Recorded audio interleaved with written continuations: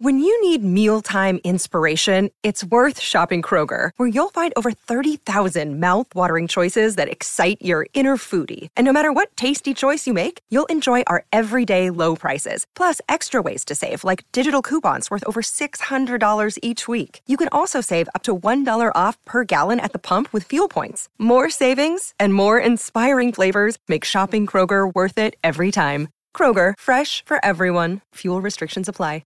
Talk to nicely. Hey everyone, if you enjoy listening to these stories, please take a second to leave a review for the podcast, especially if you're tuning in on Apple Podcasts. This greatly helps the podcast grow and reach more people. Thank you so much. And now back to the story. There I was, tirelessly typing away at my keyboard on a Saturday night, instead of going out and meeting people. Fair enough. With a pandemic raging throughout the country, I had a decent excuse. But truth be told, my life wasn't any different even prior to Corona. My daily vice was a few too many hours of browsing the dark web. I found a handful of chat rooms where I could mindlessly waste my time until I finally found a moment of shut-eye. I'd even made a few decent internet pen pals who I'd kept in touch with for years, and I wasn't about to stop there. But my story starts on a dark web forum simply called Station 94. How the name came to be, no one really knows, as the creator has long since abandoned the project. But those of us who still remain have taken over the message boards to talk about obscure movies. That's where I met Zach. He was one of the few users who'd managed to snatch a name without any numbers behind it, and he was proud of it. Though according to old posts, there were already several people with his name. An odd glitch or pure luck, he didn't know. We talk about our favorite movies and music. And though I considered myself almost a pop culture aficionado, he sometimes managed to throw out bizarre references I couldn't understand, nor find online. "I'm just nerdier than you," he'd say. But those moments weren't all that strange. What truly confused me were times when we talked about movies we'd both seen 100 times, but small details wouldn't match. Quotes, scenes, endings. The movies were definitely the same, but certain things had changed, as if he was watching a different cut I somehow didn't know about.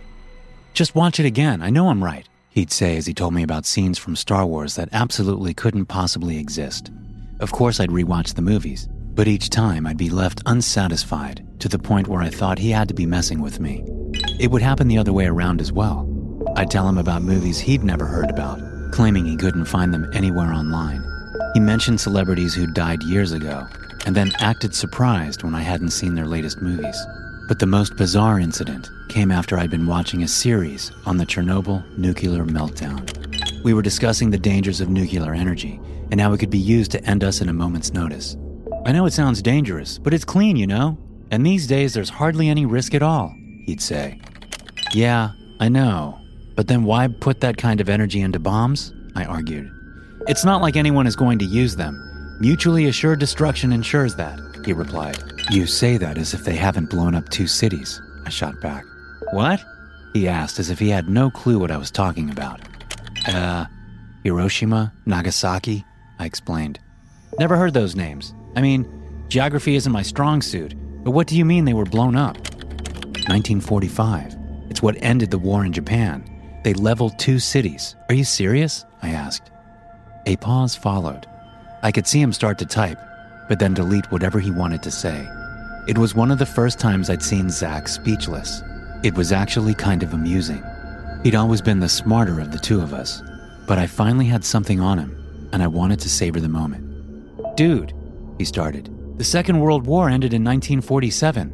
I almost let out an audible laugh. "You serious?" I asked.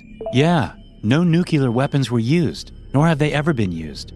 I don't know who taught you history, but you should demand a refund." He wasn't joking, which confused me. He spoke with such certainty, even though I knew he couldn't possibly be wrong. So, I decided to ask about other important moments in history. "When did the Berlin Wall fall?" I asked.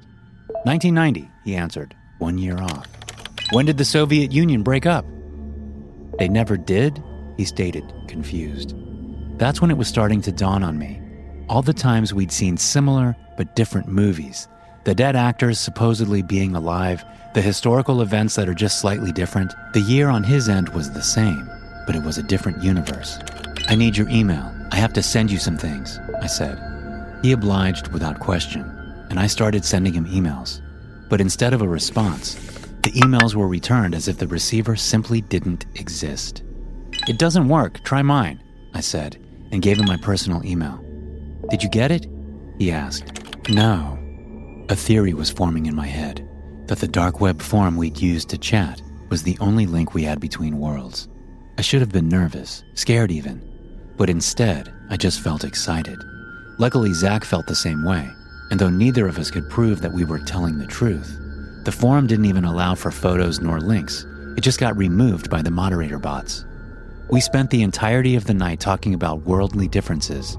In all honesty, our worlds were fairly similar, which is probably why his universe was the one I'd connected to.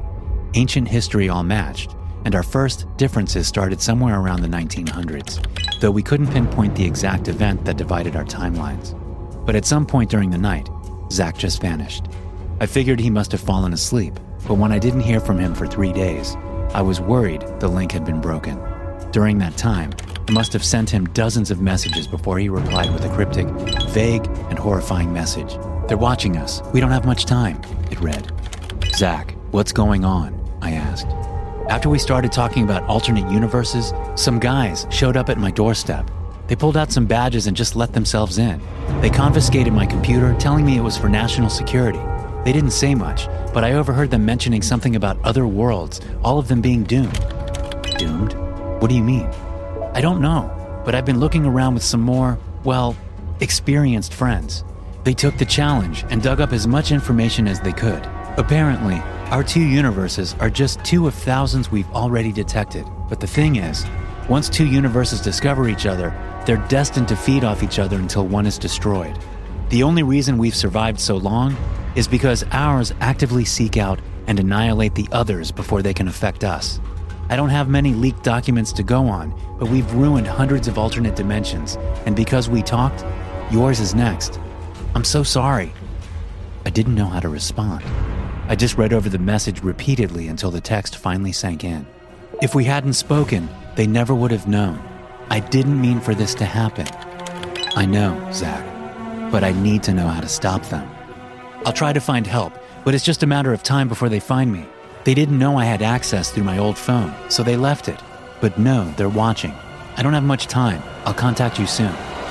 That was the last message I ever got from Zach. He never returned with a message. And according to the dark web forum, his user never even existed, which means the only link we had to each other has been broken.